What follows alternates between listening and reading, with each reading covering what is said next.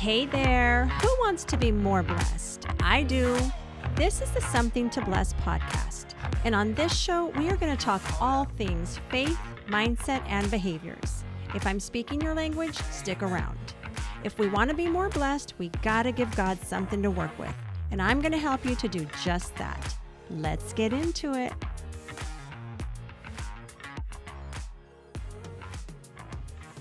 Hey everybody, welcome back. It's Barbara Guillen at barbaraguillen.com. I'm so happy to be back with you today, and I hope you guys are all doing amazing.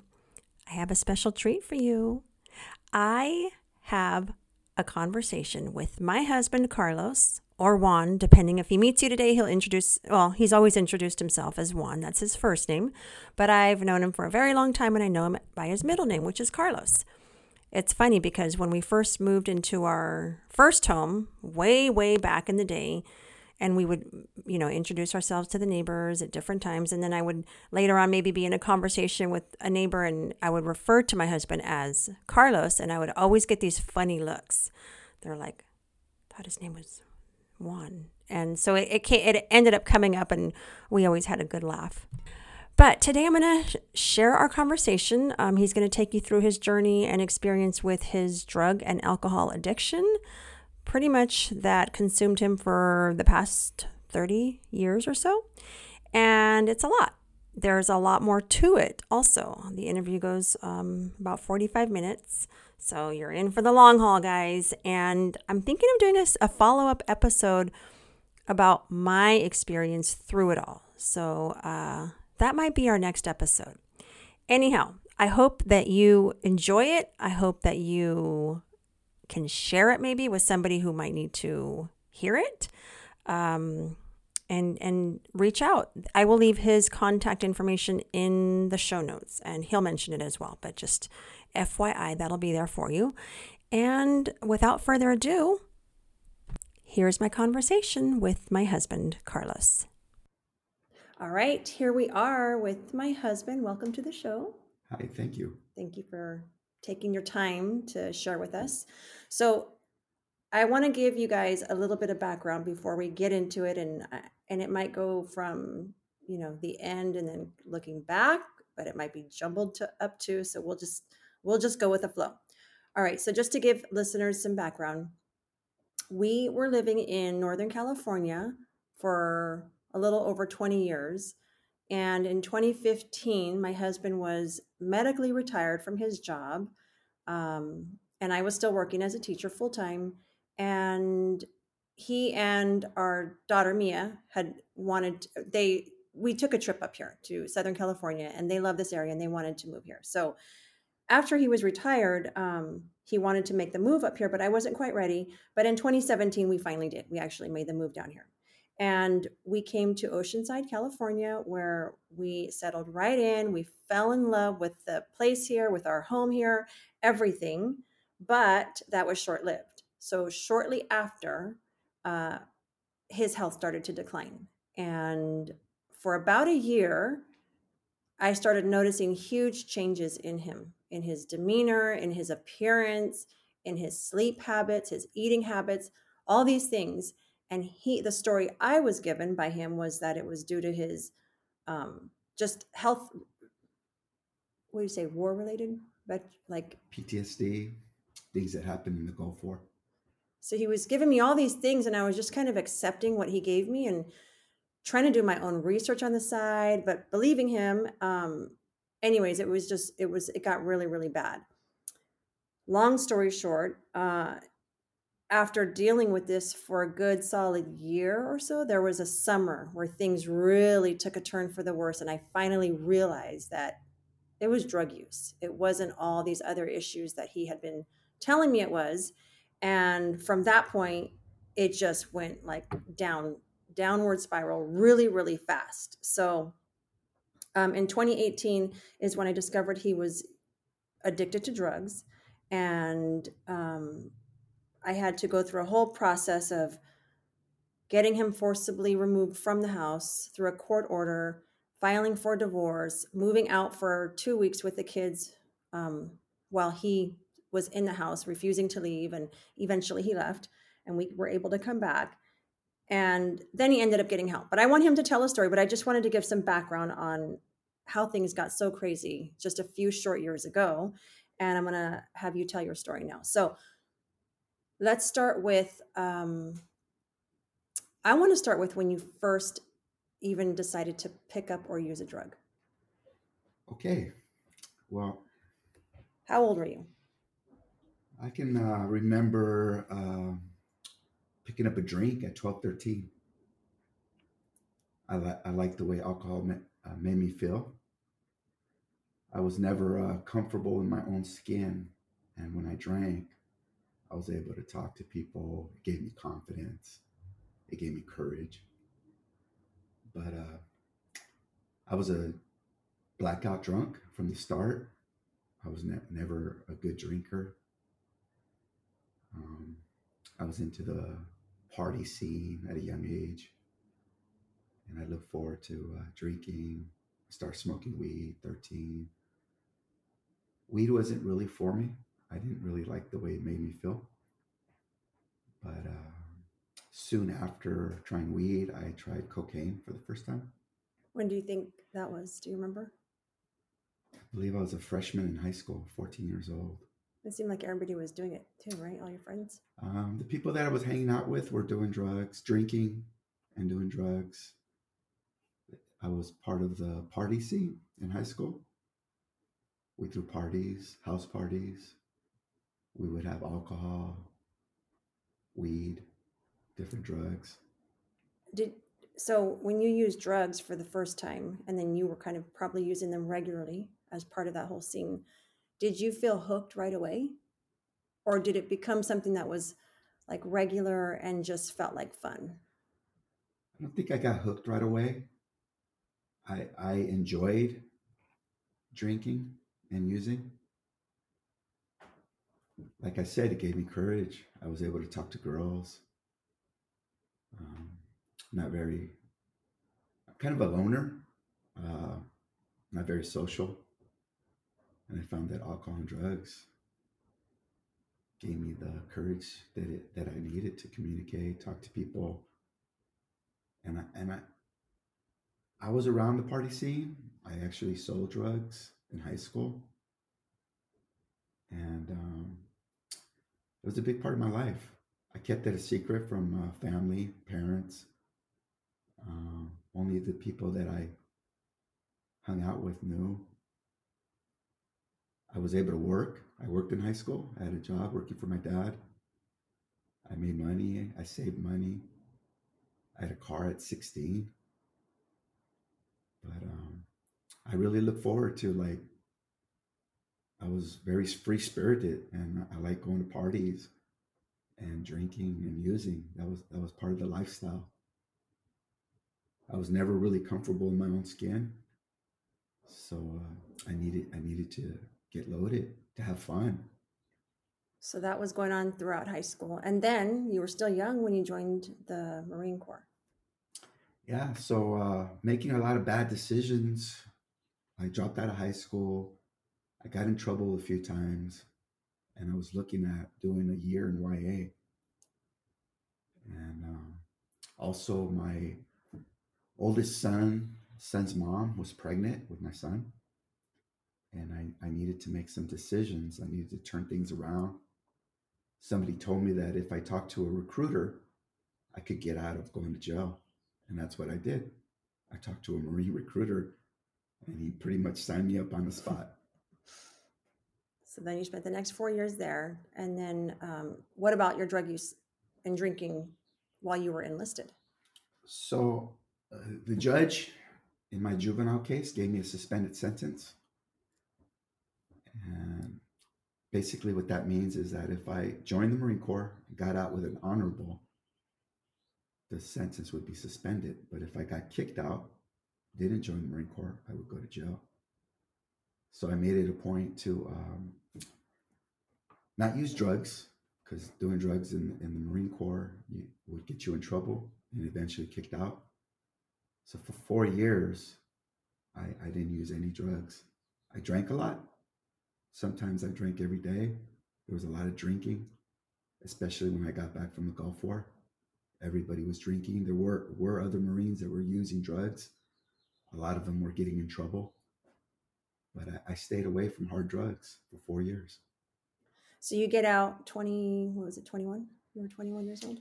It's 23. I got out in May of 1994, 23 years old. 23. Okay, so then you and I meet, and then we have Gabby when you were 25, I think. Yes. And things happened really fast, and we moved in together when Gabby was just about 6 months or so. And so, and then now you're working at the as a correctional officer. Yes. In the jails. So Yes. how did things change then once you got into that next season? So 6 months after I got out of the Marine Corps, I got hired as a correction officer, and I took the job. I didn't know what I was going to do when I got out of the military. The job was pretty much just thrown on my lap. I applied and I got hired right away. It seemed like they were giving a lot of preferential treatment to veterans, Gulf War veterans who just got out. And that helped me a lot. I was the youngest person in my academy. I was 23 years old. I think the second youngest person was 25, 26. Everybody was in their 30s. But I did my job. I did what I needed to do. We worked 4 days on, 4 days off. That gave me an opportunity on my days off to drink and occasionally use drugs. I used drugs for a long, long time.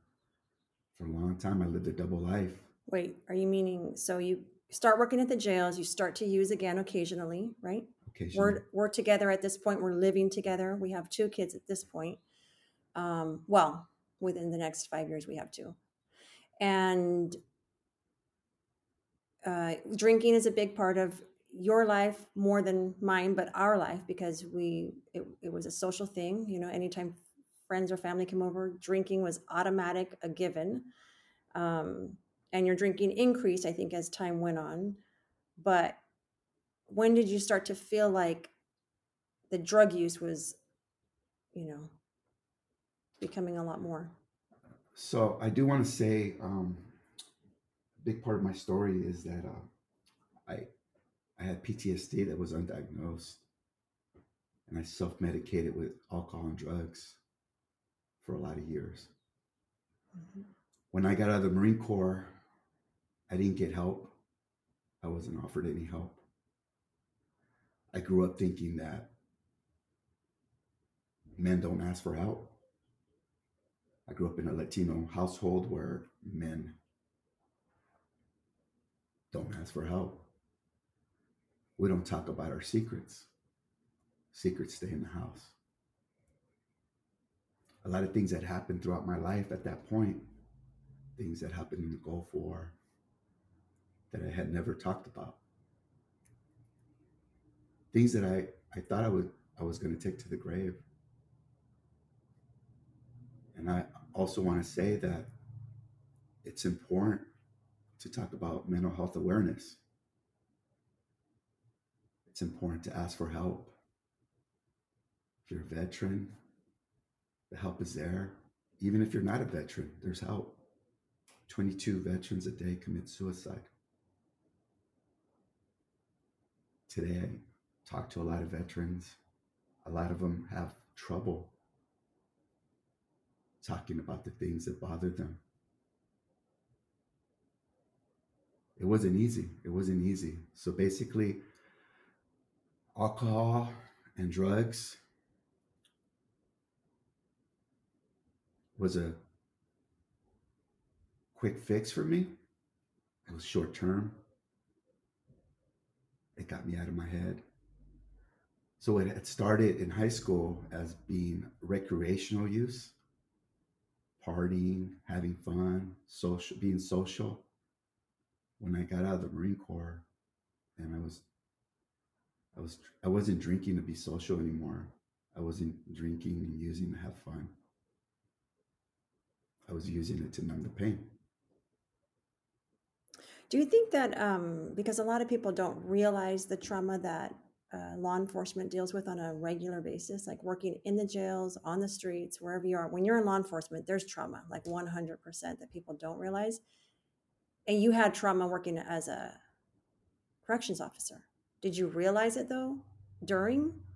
Because there's a lot of like adrenaline that you say kept you kind of on a natural high too, working all those years. Yeah, now being I go to therapy for my PTSD, and now I realize that I do have some PTSD from working in jails for 20 years. I didn't really understand.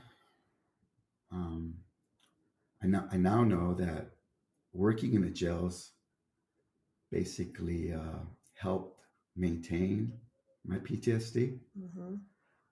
There's a lot of things that happen in the jail, a lot of things that give you that adrenaline rush, emergencies, fights, inmates versus staff, suicide attempts, assaults, stabbings. It's a violent place. And I was right at home. I needed to be there.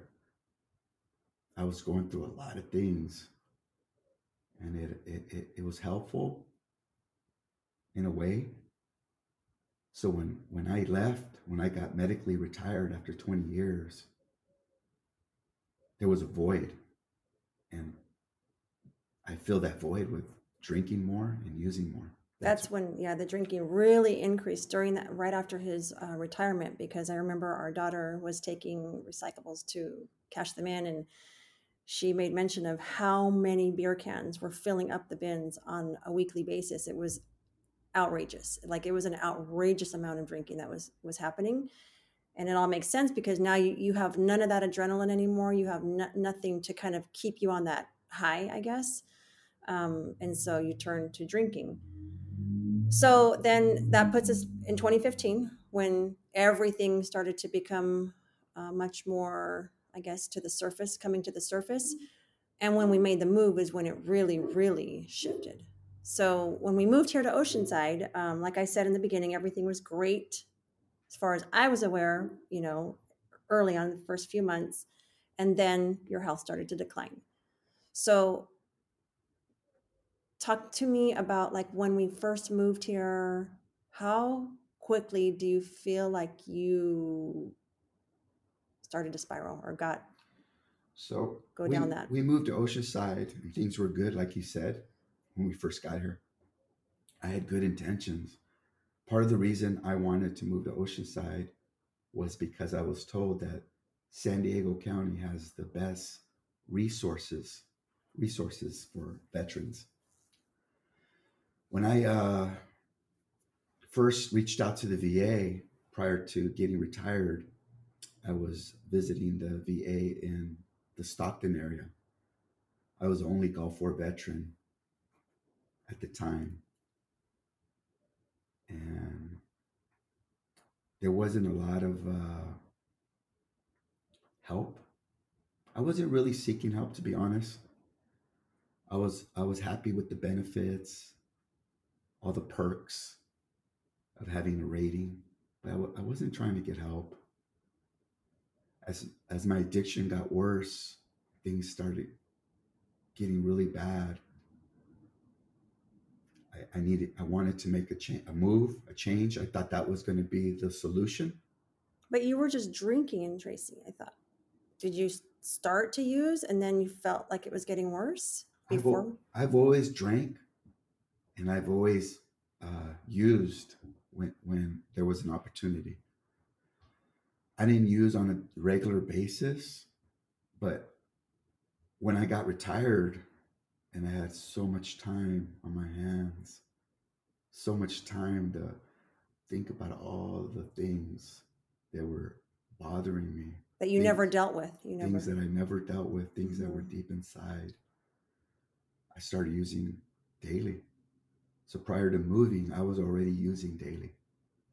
Okay, so then we move here and you did start going to meetings, but then that turned out to not be the best thing because you ended up meeting people who. So initially, like I said, we moved. Everything was good. I had good intentions. I was going to try to get help. I did go to some meetings, and that's when I realized that there were a lot of veterans who were in the same boat as me, young veterans, guys who just got out of Afghanistan and Iraq. And for some reason, as soon as they found out that I was retired law enforcement, they all kind of cling to me. They all wanted to talk to me. Most veterans are first responders at heart. They all want to get into law enforcement. They all want to become first responders. So they had lots of questions for me. They wanted to know how I did it, what it was like. They would reach out to me for guidance, I guess. But at that time, I wasn't really doing really well. And when I would hear the struggles that they were having and the things they were going through and the things that they saw, the things that they did, it really tore me up. It really tore me up. And I stopped going. I walked away, and things really, really, really got bad with my addiction. So you get, yeah, and that's when everything starts showing up physically, and you're not sleeping anymore, you're not eating anymore, you're losing a ton of weight. You got down to how many pounds? And my worst, I went down to 145 pounds. I weigh 200 pounds today. I'm healthy. I hadn't weighed that. I weighed 145 pounds in middle school. It was shocking, but it's so crazy how when it was happening, over time, so close to me, I saw it, but I didn't see it. And I remember we went to Vegas. I forget what month or what time that was, but it was in the middle of this somewhere. And you just looked, really bad. And I kept having moments of like, at this time, I, felt sorry. I felt bad. I thought he was suffering from, all entirely health related issues, and it wasn't the case. But I just remember feeling, because he was still drinking a lot, and his behavior was, erratic and difficult. And I just had so many mixed emotions, but I just remember like noticing his appearance and just thinking to myself, like, what is going on? And and it was just, it was tough. And we also did a family photo shoot during the midst of this before I knew what was going on. And you showed up separately, and you were all sweaty, and you were like, you were not present. Do you remember that? Yeah, I do. What happened was when I reached out to the VA, and they diagnosed me with PTSD. They gave me a 70% rating, which is high for PTSD. They also diagnosed me with Gulf War syndrome. I had a bunch of health issues that were related to my time in the Gulf. It gave me the perfect alibi, I believed, and I would use that. I would use that. You don't understand. I used the victim role, just like so many addicts do. You don't know what I've been through. Look at my paperwork. Look what it says in here. I have a 100% rating from the VA. I'm a sick individual. I was sick. I was really sick. But I made things worse with my addiction. And I really believed that I was going to take my secret to the grave. I didn't think I was going to live past 50. I had accepted that. I was going to die in my addiction. Nobody understood me. Nobody could relate. Nobody understands what I've been through. That was my mentality. So in 2018, once I had the court order in place to force you out of the home and you left, I don't know if you were seeking help right away, but pretty quickly you did. Like you started to seek out, the hospital. Let's share that, because that was kind of like, that was the turning point, I think. So basically, like I said, I thought I had accepted my fate. But God had other plans for me. I know now God had other plans for me. So there's a video before I left the house. I don't remember who recorded it, you or Gabby, but I was a mess. I was on a sick rant, delusional, out of, out of my mind, sucked up. I showed my sponsor Art. Shout out to Art, and he cried. It's really heartbreaking to watch that video. And I tell people, I tell Art, because there's not a lot of people that have seen it, that it got worse than that. Because as soon as I left the house, as soon as I grabbed my few things, grabbed my backpack, there was no turning back. I decided that was it. I'm done. Suicidal, but scared. Scared to put that gun to my head and pull the trigger. Suicidal because I was taking so many risks with my life, doing crazy things, things that I never thought I was capable of. I became a bad character in a movie. I was selling drugs, going across the border, kicking doors in. My days were numbered. I knew they were. But God had other plans for me. I had pain throughout my body. My feet were swollen. I couldn't even wear shoes. My hands were the size of catcher mitts. I could barely grab the steering wheel when I was driving. So that forced me to go to the ER. I went 3 times until I decided to stay. And that's when I was told that I was having kidney failure, that I would need to go on dialysis for the rest of my life. That's when everything hit home. I was basically all alone. You were divorcing me. I couldn't talk to you. None of my kids would talk to me. Nobody wanted to be around me. I had pushed away everybody that cared about me. And I was in the hospital being told that I was close to near death. And I was all alone. That's what happened. And so there was a story with a nurse who we believe is an angel now, right? Yes. Who prayed for you or told you to pray. Yeah. I had given up, and my nurse walked in and asked me if I believed in God. I told her, yes, I've always believed in God. She says, you need to pray. You need to pray to your God. I told her that God doesn't want to hear from me. I'd blown it. That's when she told me, God always wants to hear from you. Let me pray with you. I had a spiritual awakening that night. I prayed like never before. I asked God for forgiveness. I asked God for a second chance. I asked God to help me. I told him that if I was given a second chance, I would ask for help. I would admit that I was a drug addict. For the very first time, I would admit that I was a drug addict. And that's what I did. And that was obviously the huge turning point. And from there, you checked yourself into a halfway home. So basically, the VA put me in an outpatient program. I had never been to rehab. I had never been to detox.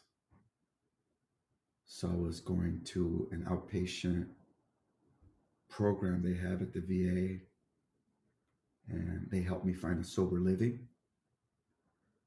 And for 45 days, I lived in a sober living with a group of men. They were mostly parolees, on parole, probation, guys that had just gotten out of prison, convicts. I was a retired correction officer. 20 years, law enforcement. It was a humbling experience. I needed that. I really did. It wasn't easy. It wasn't easy. But I knew there was a reason. I know now there was a reason. I really needed to humble myself. For a long, long time, it was all about me, my will, my way, my will, my way. Nobody could tell me anything. I thought I had it all figured out. I thought I was in control. I had a lot of success in my life. I had a beautiful wife, beautiful family, beautiful kids, new home, swimming pool.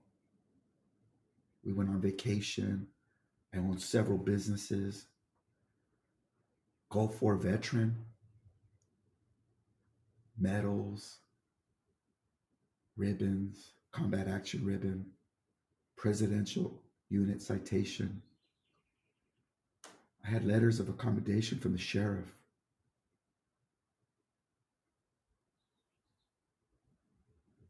There's no way I was going to admit I was an addict. There's no way. I needed to humble myself. And that's what happened. And at that time, you started to talk about scripture and talk about God. And I brushed it off. I didn't think, before that, you had never been connected to God in any real way and didn't have a relationship with him. And I had, and I thought it was just another way to not necessarily win me back, but get on my good side and make yourself seem like you were really making changes. But that ended up being a sincere thing that you were doing and have continued to do to this day. Surrendering. Yes, surrendering. Fully and completely, and over time, coming to a place of understanding that God has always loved you. He's always carried you. We've talked about like all the different times that you put your life at risk and he somehow got you through it without a scar or, anything major happening. But I think it's because he always knew your heart. He always knew that the day would come where you would fully surrender to him and devote your life to him and to serving him. And that's what you're doing now with your platform on social media. Yes. That's what I try to do. So he has a Instagram page. Yeah. Living X Clean on Instagram. Reach out if you need help. I know where to find resources. If you're dealing with mental health, PTSD, reach out. It's really important. I felt hopeless for a lot of years. When you're in addiction, when you're trapped in addiction, it's a black pit. Even though you won't admit it, you are hopeless. You become very hopeless. It's almost impossible. It seems impossible to quit. I tried. I couldn't do it alone. I needed to ask for help. Today, by the grace of God, I have 3 years, 3 months, and a week clean.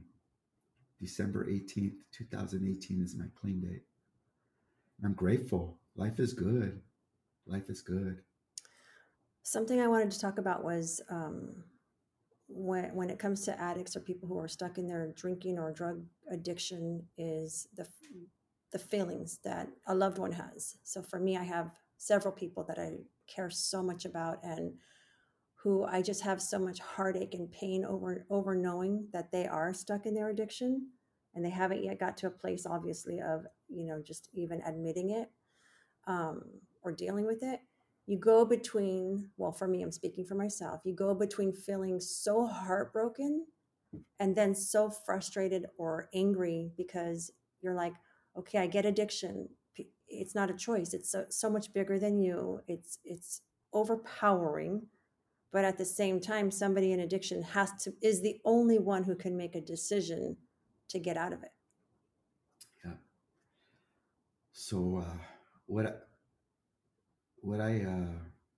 when you're in active addiction, the devil has a chokehold on you, and it's almost impossible to break free.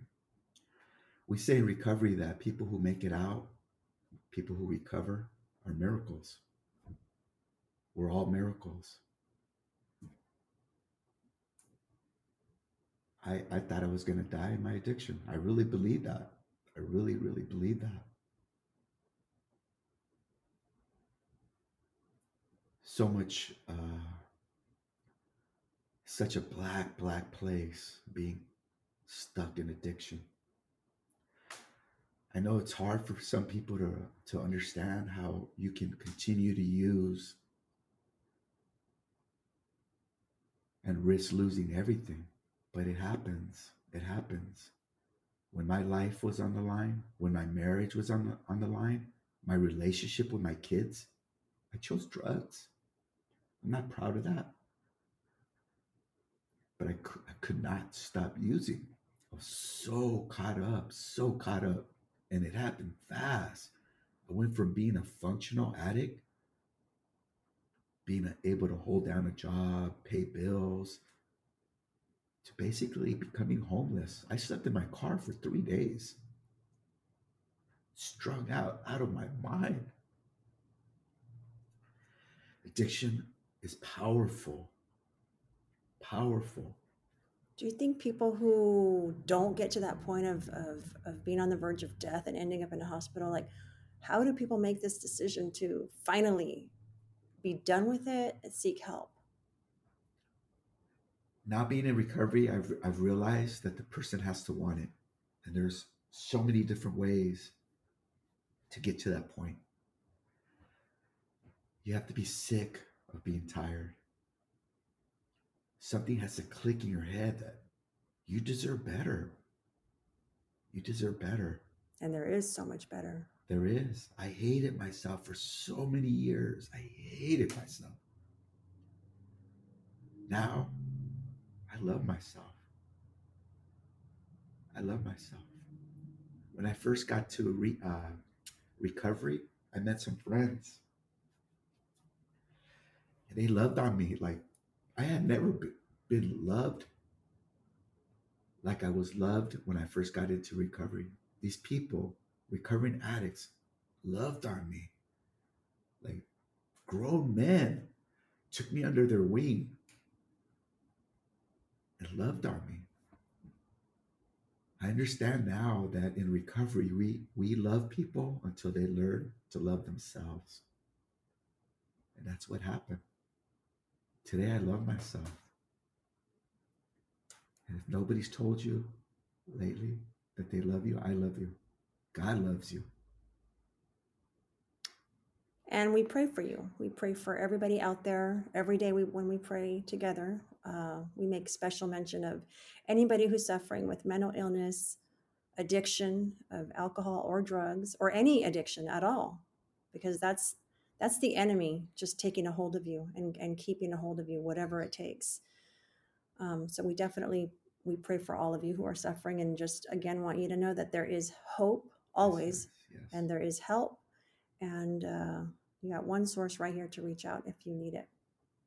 Another thing, so when it comes to our kids, what are your thoughts about the whole thing? Because it's on both of our sides. Well, I'd say more my side, I would think. Well, I'm brutally honest to my kids, sometimes too honest. I know that I started using at a young age, so I worry about our youngest son. But I'm very honest with him. I talk to him. I've been through so much, and I know a lot of parents downplay some drug use, smoking weed, stuff like weed. But for me, things just progressed. They progressed. You know, it started with drinking weed, went into hard drugs by the time I was 14, 15. You know, I pray for my kids. I pray that they have the strength to make good decisions. We pray together. I have faith that God's going to take care of them. I try not to worry. But I do think it's a good idea to talk to your kids at a young age. There's so much, like in the music, in the shows, social media, it is all over. Yeah, drugs, alcohol and drugs are glamorized in today's world. TV, movies, music, it's all around social media, the internet. It And is everybody seems glamorized. so desensitized.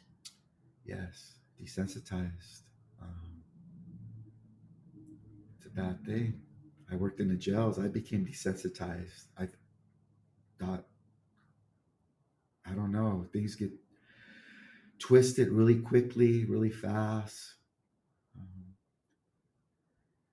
it's fast to lose perspective on what's right and wrong sometimes.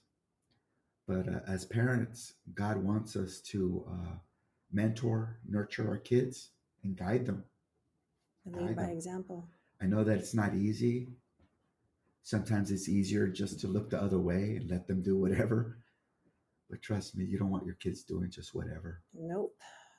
We have to be there for them. That's what God wants. Yeah.